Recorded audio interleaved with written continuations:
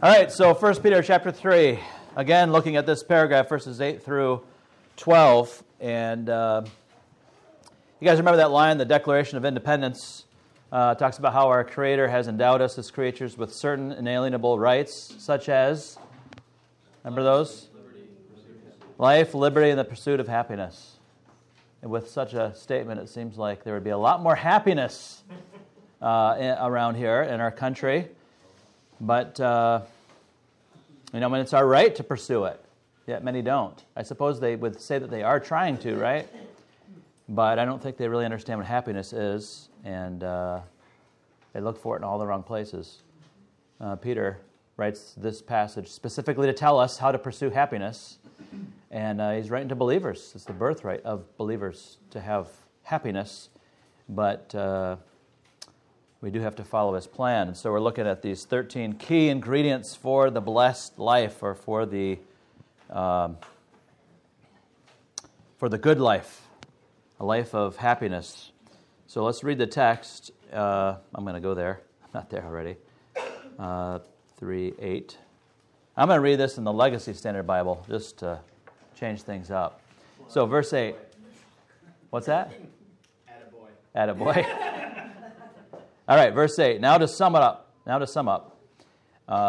which unfortunately is not the best translation, I don't think, of that particular word. It's telos. So finally, I think is better. Anyway, I'm going to keep going with the Legacy Standard. All of you, oh my goodness, so bad. So finally, all of you be like-minded, sympathetic, brotherly, tender-hearted, and humble in spirit, not returning evil for evil or reviling for reviling, but giving a blessing instead. For you are called for the very purpose that you might inherit a blessing. Oh man, that's not a good translation either of that phrase. Okay, we'll come back to it. I'll explain. Verse 10, for the one who desires life, to love and see good days, must keep his tongue from evil and his lips from speaking deceit. He must turn away from evil and do good. He must seek peace and pursue it. For the eyes of the Lord are toward the righteous, and his ears attend to their prayer. But the face of the Lord is against those who do evil. Let's pray. Lord, thank you for this time to open up your word together. Please open up our hearts to receive it. May we see your glory in this text and delight in you, and receive what you have to say, because we love you and we want to honor you and glorify you. Thank you, Lord Jesus, for dying in our place and for rescuing us from our sin.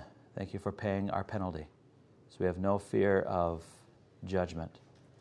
Thank you also for redeeming us from a futile way of life.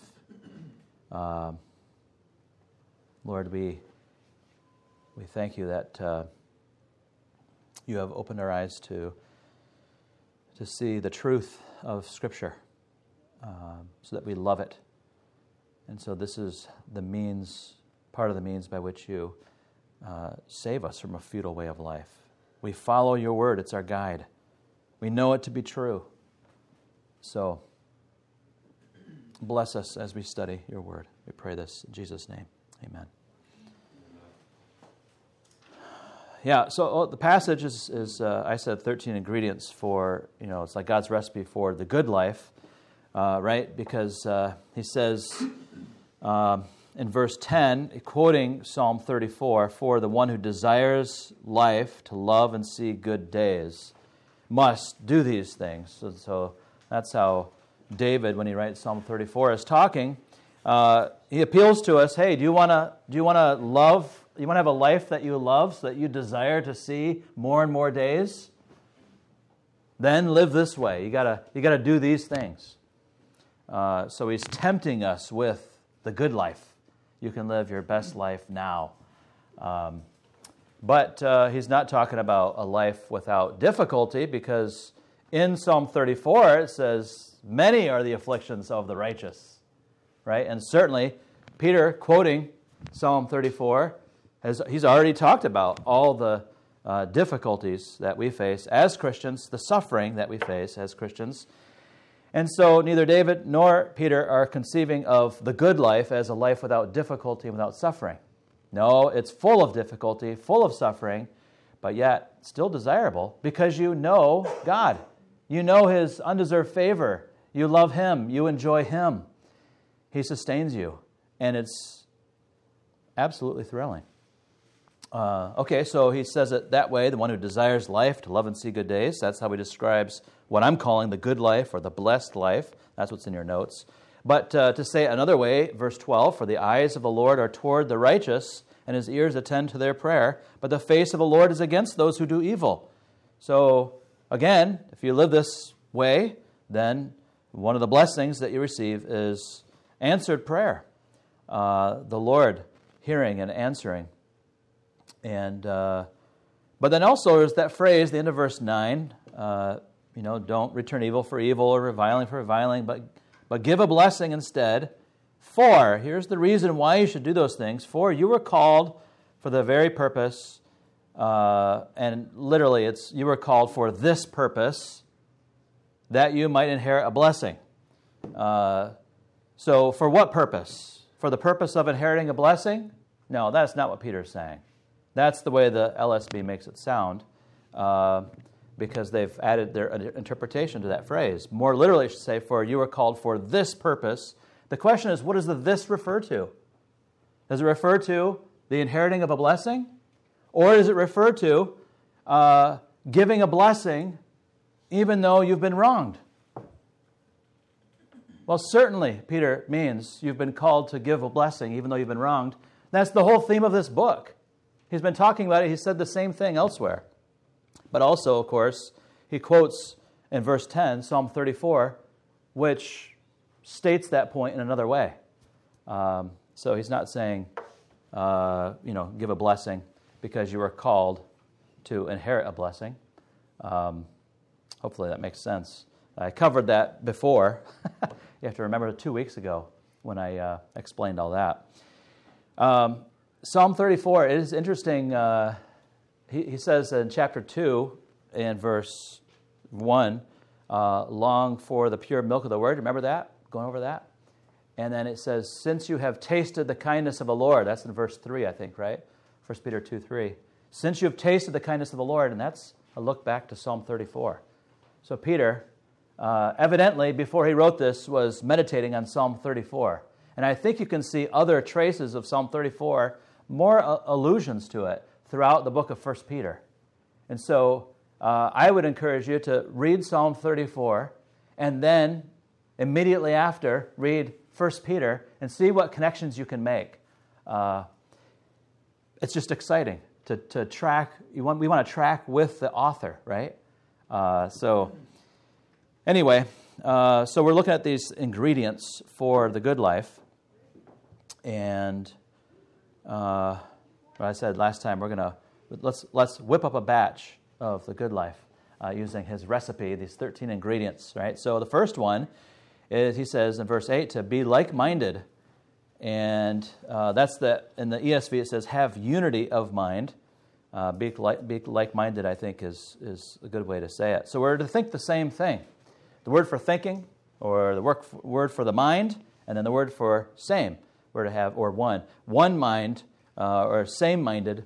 And how is this possible when we're all so different? Well, we are all have the mindset that's shaped by the gospel, truth that is revealed to us from God. So we agree on all we think and assess the essentials of life the same way. And so in order for us to live the good life, we've got to be thinking about the gospel every day. Like the psalmist says, the prayer was, satisfy me in the morning with your steadfast love, with your covenant love, your hesed, your gospel love. Satisfy us in the morning. Wake up. This is the air we breathe. It's the good news of the gospel. We weren't seeking Him. We are sinners, living for ourselves in our own glory. We are suppressors of the truth, but He sought us out. That's His covenant love. It's initiative breathtaking love. And he committed to loving us when we were sinners, right? Even when we were still sinners, Christ died for us. And so, because he loved me then, when I was rebelling against him and suppressing the truth, well, certainly he's going to love me now. And he always will, because his love does not depend on my performance. He loves because he has chosen to love us. And so we wake up every morning thinking this and let that shape our perspective, and then we're humbled by it, right? We feel safe, we feel blessed, we're joyful, we're strengthened in that way in order to be faithful to the Lord and to live the life he's called us to because of the gospel. And we do it not for our own glory, we do it for his glory. So be like-minded, that's the first one. And then the second one is be sympathetic. And so verse 8, the ESV says, after have unity of mind, it says sympathy. So have sympathy, which literally means to suffer with. And the idea is that when you see people who are suffering, you don't criticize them or pull back from them or steer around them and go somewhere else. You move towards them and to suffer with them. That's the call that he gives. We're not to be consumed with ourselves, but to focus on others, to share in others' pain in the church. Rejoice with those who are rejoicing, weeping with those who weep, not being indifferent. And we talked about how to do that, but I won't sum that up. I'm going to go to the next point because I want to get through this passage this morning. So the third one is love others in the church as family. Love others in the church as family. If you want to have days that you enjoy and that you look forward to, then love others in the church as family. That's behind those words, brotherly love in verse 8. Have unity of mind, sympathy, brotherly love. It's a form of the word Philadelphia, right? Brotherly love. Outside of the New Testament, it was only used to speak of real families, and maybe we can call them nuclear families. You can call them biological, but sometimes you adopt them, and that's a real family, right? So I don't want to call them biological families. So nuclear families, I think, is the word to use. So this word is only used, outside the New Testament, it's only used to speak of that kind of a family. Mommy and a daddy and the kids. But the scripture writers take it and apply it to the church, this new family. And Peter's spoken of it this way in chapter 1, 1 Peter chapter 1, verse 22. Having purified your souls by your obedience to the truth for a sincere brotherly love. Love one another earnestly from a pure heart. And he's also spoken of it in chapter 2, verse 17, in a little bit different way, when he says, honor everyone, love the brotherhood. Love the brotherhood. So the body of Christ is the family of God. So let your relationship that you have with one another, that is, that you have been caused to be born again, or we get another way, you've been adopted into God's family. Let that relationship, it's objectively true, let your relationship with one another govern the way that you love one another. Let the relationship, which is objectively true, let it actually govern and control the way that you think about one another. That's what he's saying when he says, have brotherly love. So biological or nuclear families, not nuclear. That's what Matthias says all the time, right? Nuclear? Well, a lot of people do. Nuclear families. Of course, I realize we're not talking about a bomb. That's usually what people are talking about. Jimmy Carter used to say nuclear. Yes. And he was a nuclear engineer. Yes. I will have to say, every time I've said it this morning, I'm like, wait a minute, did I say it right? Get a little nervous when I have to say it. Okay. So, nuclear families, they love each other in a unique way. And it ought to be that way in the church. The attachment, the devotion, the care of a family is to be applied to the church family. We're not a social club.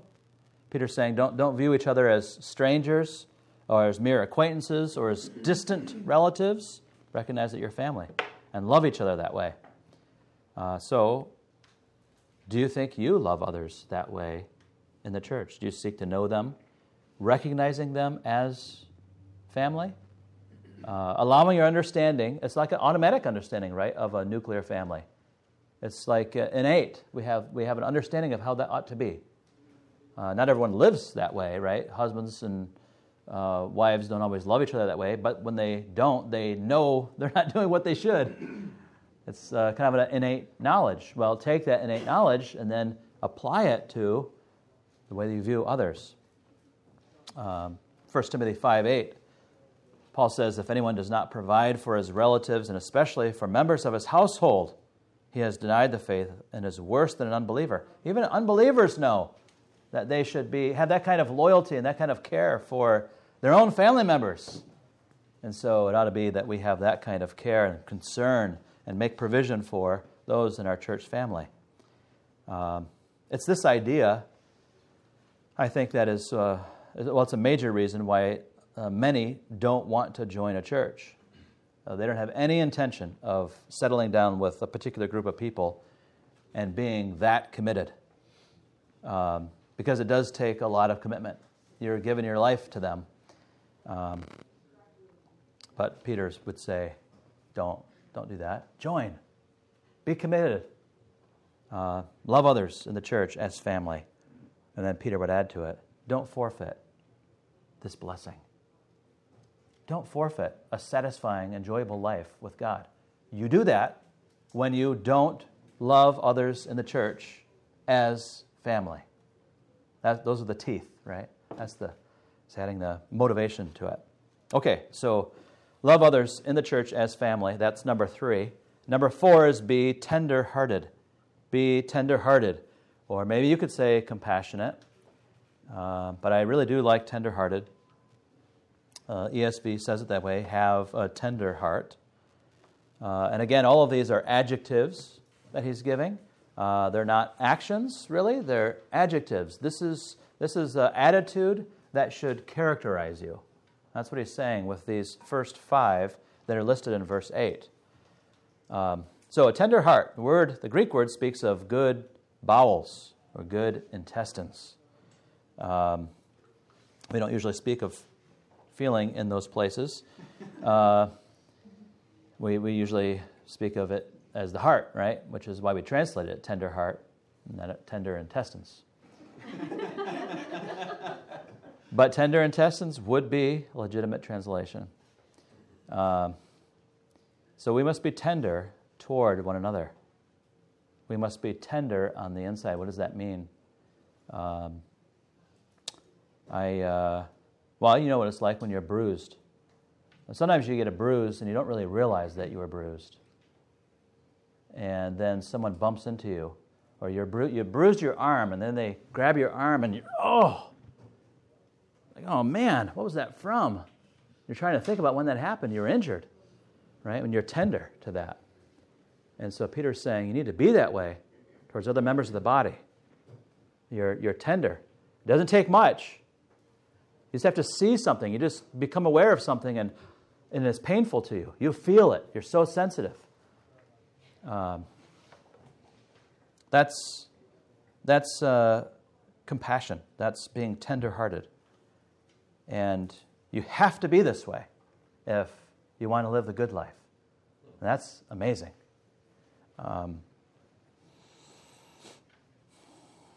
It's difficult for me, and for others I've noticed, to distinguish between sympathy, which you referred to a couple phrases before, and tenderheartedness. How do we separate those two? Certainly this one, tenderheartedness, it has to do with, is emphasizing the feelings that come from within. And I think sympathy looks first to outward. You see someone suffering, and so you suffer with them. You're moving towards the suffering. So what you're focusing on is outward. Tender-hearted, the focus of the word is what is going on inside of you. And so you are already positioned to be that kind of person where if they touch you or you see something, then out from you comes this tenderheartedness. But certainly they overlap. And actually, I think that's what Peter is doing in this text. He's got these 5 words that all go together in verse 8. Unity of mind is like-mindedness. Well, and the last one is have a humble mind, right? See the end of verse 8. It's translated different ways, but they both have that word for mind. Be same-minded and be humble-minded. So he's focusing on the mind. Let truth shape your perspective. Have a particular mindset, okay? And then he has, moving in from those two, he has two words that speak of how we feel. We're to be sensitive. We're to be caring for others. It's not enough to say, I've got a mindset. Well, I understand what I'm supposed to do. Yes, I do think of you that way. Okay, well, if you do, prove it. You should feel a certain way, right? There's a command to feel things. It's amazing. Empathy. Yeah. And then moving in further is brotherly love. Love as family. And I think that's the main point. That's the thing that ties it all together. But how do you have that brotherly love? It's when you start from the outside and have the right mindset with truth, right? And then you feel a certain way, because your feelings are always shaped by what you think. So fill your mind with truth, and you'll feel a certain way, and it culminates in brotherly love. And then you show the world that you are not just this floating Christian, you're part of God's family, right? And that's excellent behavior. That displays His glory. And that's the larger point in the text. Okay, so you've got these two words, these two feeling words. And so I'm not sure that Peter necessarily intends for us to separate out all the differences between those two. But yet I do think there's a different emphasis in those, with each of those words. So this one speaks of genuine affection and sensitivity to the needs of others. You need to be sensitive. So sympathy is feeling what others feel. You see them suffering and you move towards them. You join them. Compassion or tenderheartedness is feeling when others are in need. And this one I think requires a little bit more, because you have compassion when others are in need, whether or not they feel anything. See, the first one requires that they're suffering and you're suffering with them. This one, they may not even know what's going on. They don't know the predicament they're in. They don't know they're in danger, perhaps. But you are sensitive to it. And so you care for them, right? And it manifests itself sometimes in going to somebody, brother, I've got to warn you. Right? He doesn't know he needs a warning. But that's compassion. And that's the way Jesus is. Jesus had compassion. And the scripture writers, the gospel writers, talk about how he was deeply moved with compassion. That's this word, tenderheartedness. He was tenderhearted. Like when he was out on the water, approaching the land, and he looked out and he saw all the people. And they looked like sheep without a shepherd. They didn't have any leadership. And he was moved with compassion. He was tenderhearted. He was sensitive. Now, if you go ask those people, hey, how are you guys doing? And like, good, yeah, we're seeing Jesus. This is great. And he sees them and he knows that they're in danger. And he's moved. He's like, guys, I don't know if you remember the context, like in Mark 6. I know you guys want to rest, but we don't have time for rest. Look at these people.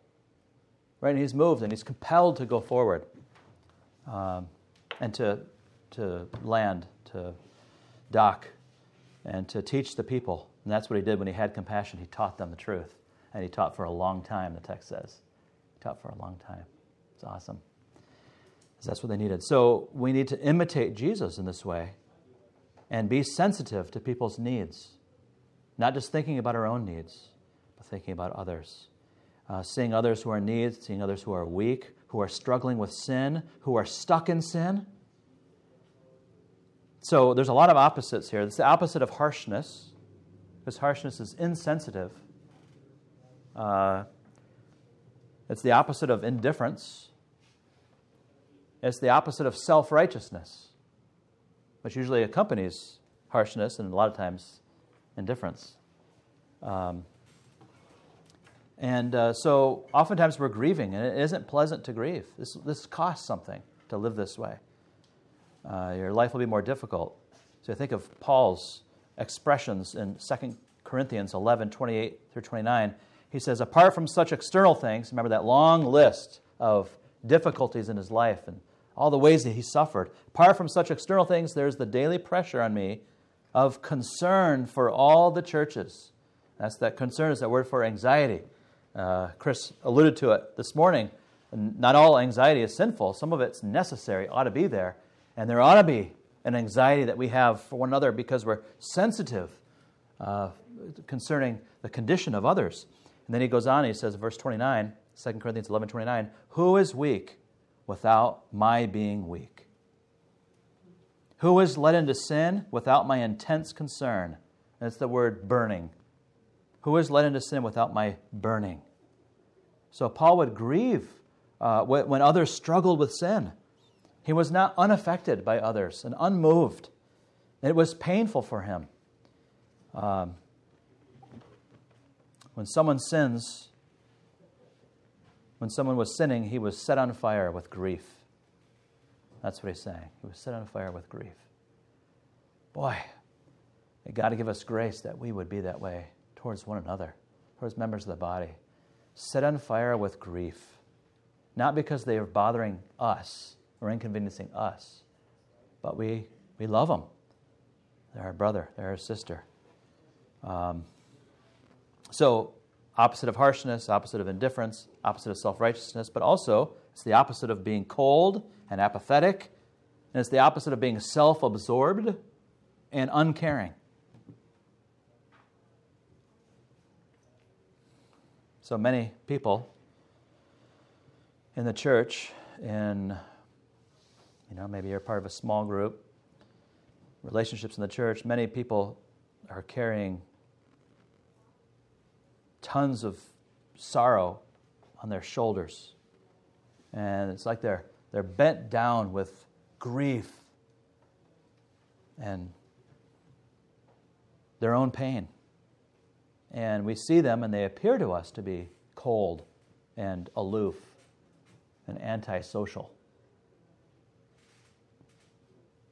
And we can wonder why they aren't more friendly, why they aren't more welcoming to others, not realizing that they really lack the strength to move toward us. So as our hearts grow more and more tender, we'll feel less disappointed with those kinds of people. You might call them bruised reeds. We'll feel less disappointed with those bruised reeds, and we'll be more prone to move toward them, praying that God would use us to serve them and to build them up, to care for them, to bind them up. Some don't feel it, though. Maybe you'd say that. I don't know if I feel that sensitivity. I mean, set on fire by grief? I don't know. I don't know if I know that in my own experience. What should we do? What would you say if someone says that? And maybe you've had that. Maybe you felt that way. I've certainly been given this question many times throughout my years of pastoring. I know I'm supposed to be compassionate, tenderhearted, but I just find that I'm not. Some people I see, it's like Chris was saying, it just comes naturally for them, but for me, it just doesn't come naturally. What do I do?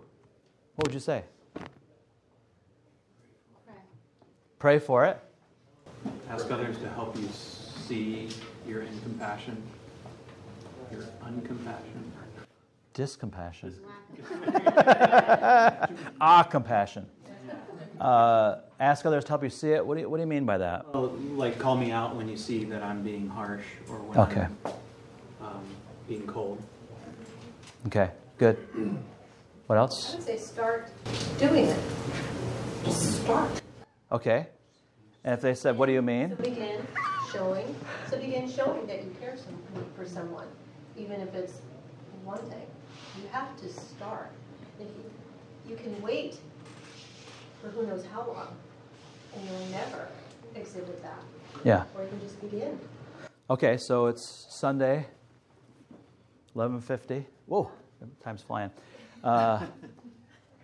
What do I do today? What are you saying I should do? Go up and you talk to a person that you think is struggling, or you see someone and they're intensely quiet, and You go up and you say, how you doing? Yeah. You know, and you just begin a conversation with them. It doesn't have to be something that's rehearsed or anything like that. You just begin to show that you care. Yeah. So sensitivity will begin with sensing it. Well, let's use your eyes. Let's use your ears. You can sniff it out, I guess. You can use your nose. You find all the problems. Okay. Sorry, I just had a cartoon image. I can't have mine. But you're sensing it. You're listening. You're trying to find those things. That is practicing it, right? And you'll have a habit then. You can develop a habit of doing that. That can be the pattern of your life, where you are looking for the needs of others. And then you go and show it, right? Not just seeing the need, but going and you're talking about it. Yeah, that's good. That's good. Were you going to say something? Yeah. I think is sometimes we look at it as a emotion, and it's not. It's in practice. You know, when you say, oh, some people are just more compassionate that way, but tenderheartedness isn't evident to everybody unless it's put into practice. And so it isn't just the, you were born that way, you have a greater feeling of tenderheartedness. But this is, fruit of the Spirit is action. It's put into practice. So just like she said, practice it. Yeah. It would be pray and do. Pray and do. Pray and do. Pray and do. Yeah. That's good. Pray that God shows you. Pray that God lets you see people the way He sees people. Yes. Because then you will love on people that you wouldn't normally love on, or people that are so standoffish that other people aren't loving on them. Right. That's good. Study Jesus' life. Study Desire to Jesus' be like life. Yes. Yeah. That's awesome. Okay. So we got some practical ones, some ways to meditate on Scripture that prepare our minds for it, right? So, looking at Jesus, looking at those times when He showed compassion, and then analyzing that text. What is it that He's thinking when He sees them? Can we tell? Of course we can tell. The Scripture writers give us more information. We see what He did when it says that He was moved with compassion. He addresses the need. If as we delight in the Lord and behold His glory, that is His glory, right? And we delight in it. We say, this is awesome. This is perfection. This is true beauty and glory. And you admire Him, then you will naturally even imitate Him. You'll be changed from glory to glory, right? So, and then that's really kind of what you're saying too. Help me to see this person the way that you do. And you can think about that from different angles. You can say, Lord, you love Joshua. See, he's on the front row, so we'll use him as an example. You love Joshua, and you have loved him. Even before the earth was created, you thought about Joshua, and you loved him. And you sent your son to die for Joshua. You didn't spare your own son from judgment, but you gave him up for Joshua because you love him. And you desire his holiness. You love him. You're protective of him. You are grieved when he sins. Lord, help me to be that way, right? So you spend time thinking about what Scripture says about Joshua and all of God's people. And I think, and I referenced it last time, that's, I think, what the Apostle Paul was doing with the Philippians. He had the affection of Christ Jesus for them. Right? It says, I really do feel this way for you, with the affection of Christ Jesus. So he was thinking about how Christ Jesus was affected by them. And that's amazing that he's affected by his people. He cares about them. Right? He loves them. And yes, he is passionate. And so as we think about that, it makes it, that's how our feelings and our thinking, all of that is transformed. And then, we put it into practice. All right. So, maybe be set on fire with grief when others sin, and even when others are suffering. Number 5, be humble. Be humble. Have a humble mind, or be humble-minded, or lowly-minded. I kind of like that translation, be lowly minded. This word was not viewed favorably. This idea, this practice, this attitude was not viewed favorably in the Greco-Roman culture. It was viewed as a weakness rather than a virtue. One Bible teacher said, in the highly competitive and stratified world of Greco-Roman antiquity, only those of degraded social status were humble. He uses this word. And humility was regarded as a sign of weakness and shame and inability to defend one's honor. Thus, the high value placed on humility by Israelites and Christians is remarkable. So it's to think or judge, because it's got that word for mind, right? A mindset, to think or judge with lowliness. You have a lowly view of yourself. You're seeing yourself as insignificant or unimportant. So in a sense, Peter's saying, don't be self-absorbed. Have a low opinion of your own opinion. Have a low opinion of your own opinion. Be content to go unnoticed by other people. Don't think you have to impress others. Regard God as more important than yourself and others as more important than yourself. So the Greek world is a lot like our world, right? Lowliness was looked down upon. They exalted pride. And we live in a culture that exalts pride. Even in the church. One Christian teacher said, just came across this quote last week, if I could write a prescription for the women of this world, I would provide each of them with a healthy dose of self-esteem and personal worth, taken 3 times a day until the symptoms disappear. I have no doubt this is their greatest need. If there is no one to give you a positive stroke, do it yourself. Make a list of your good qualities and focus regularly on them. That was on Focus on the Family website. Was it really? Yeah. This is exactly the opposite of what Peter is telling us in this text. That is not part of the recipe for the blessed life. Peter gives 13 ingredients. That is not one of them. He doesn't think self-esteem is necessary. And he warns us, right, about esteeming ourselves too highly. He exhorts us in chapter 5, verse 6, humble yourselves under the mighty hand of God. And that comes after the statement in verse 5, God is opposed to the proud, but gives grace to the humble. Our greatest need is humility, not self-esteem. Why do Christian book writers, Christian radio teachers, and preachers teach that self-esteem is important? Why are there books written to help husbands and wives build their mates' self-esteem, and books written to help parents build their children's self-esteem? It's because those writers are actually unbelievers. No, just kidding. You were nervous about that one, weren't you?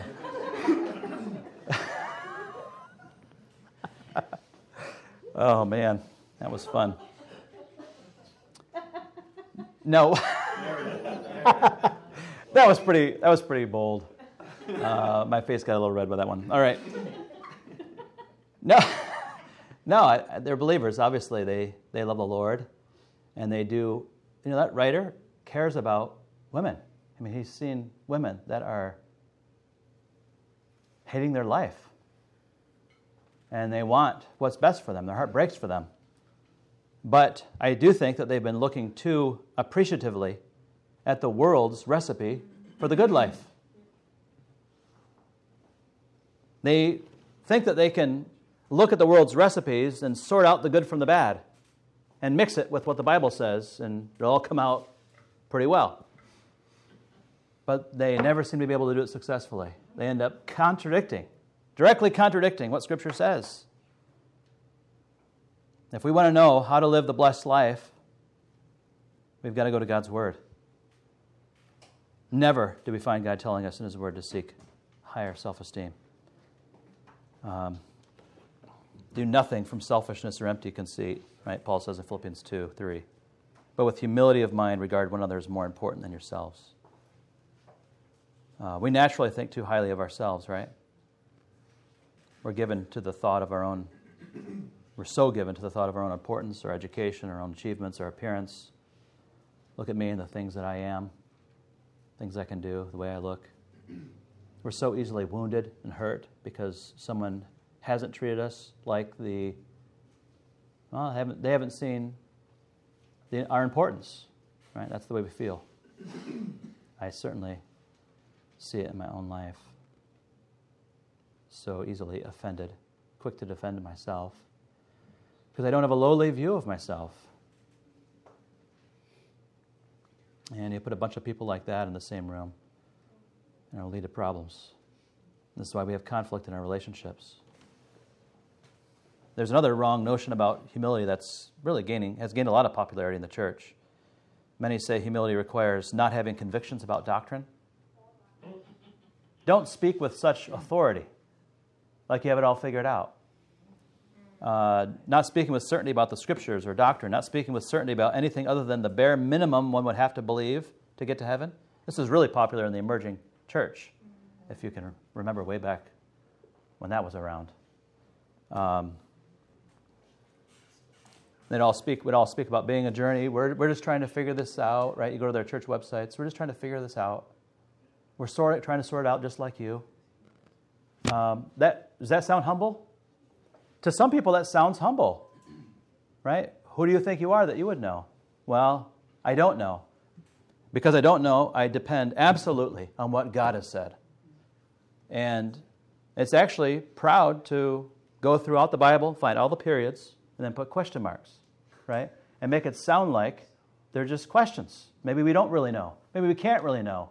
But yet God has spoken definitively and holds us accountable for those things, right?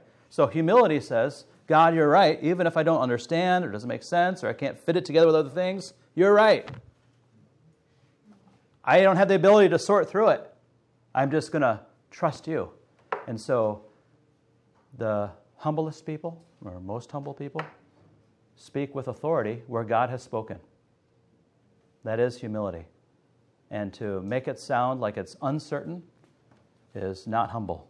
It's proud, because we feel like it'd be better if God softened it a little bit. Well, we don't know better than him. So we are to be humble ambassadors of Christ. He's the king, and he speaks with authority. And so even this humility that Peter's talking about is not a wimpy humility. It's a strong humility. It relies completely on what God has said. Let your mindset be shaped by the gospel that comes to you with authority, and repeat that gospel to yourself and to others with authority. That is part of humility. It's not being harsh, though, right? It's being loving, patient with people, but it doesn't water down the truth. So, how is your humble mindset? Do you ever mock others in conversation or in your heart, mocking them? Do you demand your own way or your own preferences or your own, perceived rights? Do you serve others in the church? Do some people seem to be too low for you to serve, love, and honor?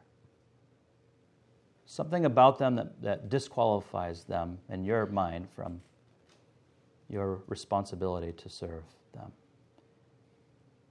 Do you avoid delivering God's warnings to others in order to avoid difficulty for yourself, preferring your own welfare and comfort and ease, so you avoid speaking God's truth,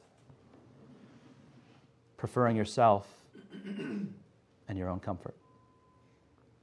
Are you preoccupied with what others think of you?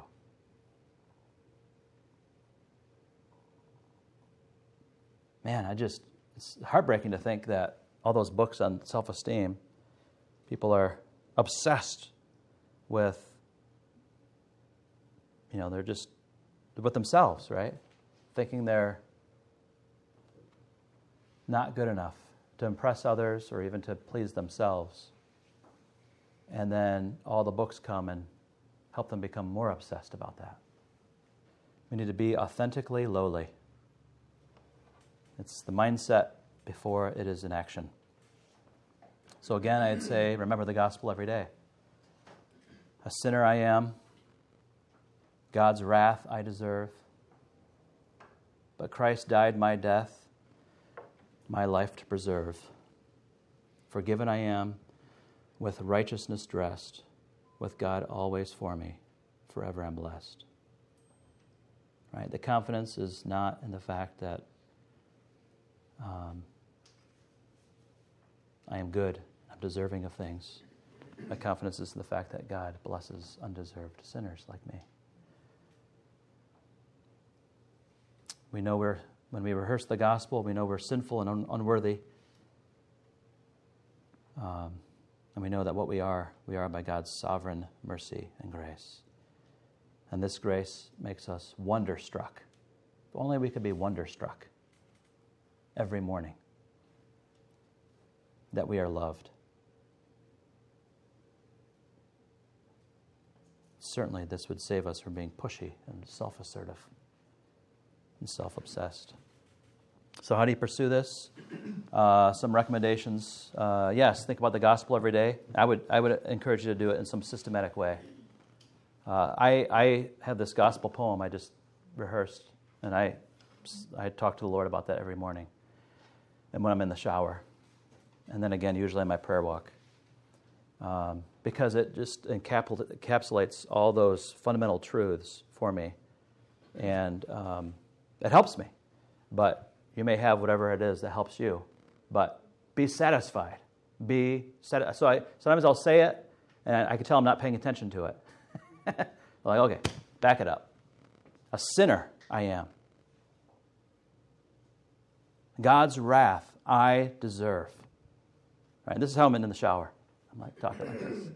Really? If I focus on the soap and stuff, it doesn't work. I got to get this out of the way first. As I'm enjoying the water's in the back of my head, and it feels great. And I'm thinking about how I'm a sinner deserving God's wrath, and He's blessing me. Okay, so whatever you use to be satisfied in the morning with His steadfast love. And then, so that's going to help you with humility, right? Confess your sin as a pattern, and then thank God for forgiveness. When you pray, and do it first thing in the morning, you spend at least 3 minutes. It's not very long, right? 3 minutes trying to think of all the sin that you've committed in the last day or a couple days. Because there's a lot. So don't give 30 seconds to it. Give 3 minutes to it. That will help with our humility, right? And trust your concerns to Him, acknowledging that He has your best interest at heart. So what you're saying is, I can't do this. I'm getting down low. I can't do anything. I can't take care of this. I'm concerned about this. I can't take care of it. Can't take care of it. Let me get down low before God, keep entrusting concerns to Him. All right, I'm not going to finish this text. All right, there's more, though. You don't need to seek your own interests. I've said before, He'll take care of that. He has your best interests, right? And admire Christ. Spend time in praise. After you entrust those concerns, spend time in praise to the Lord Jesus Christ. Remembering who He is. Remembering what you've read in the Gospels about Him. What He's doing right now. Book of Hebrews. And tell Him how great He is. Tell Him one thing after another how great He is. And then intentionally seek His glory. Live with an agenda. Think, what am I going to do today in service to Him? Right? So you're not going to slip back into living for yourself. I mean, who do you think you are to set your own agenda and to live for whatever you want? Isn't that pride? Let's get down low. Say, I'm a slave. King Jesus, what do you want me to do today? What can I do to serve you? And then talk to the Lord about your day, what you're going to do for your day. I'm going to try and encourage this person. I'm meeting with this person. I'm working today. I'm going to be at the computer.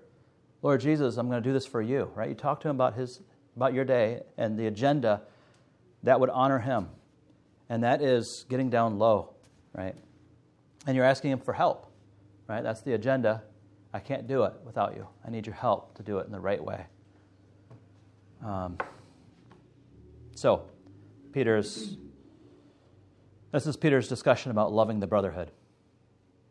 Next time, we'll talk about honoring all men, because I think he widens that focus in part 4. All right.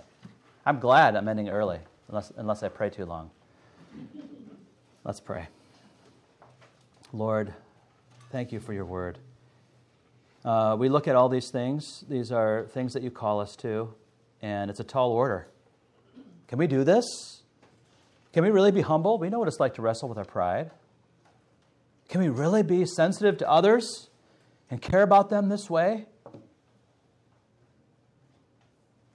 Well, we can, because you tell us in your word, and your word is true. You tell us that you ransomed us from a feudal way of life inherited from our forefathers. Yes, our forefathers, they couldn't do these things. Powerless to do these things, truly, without knowing you.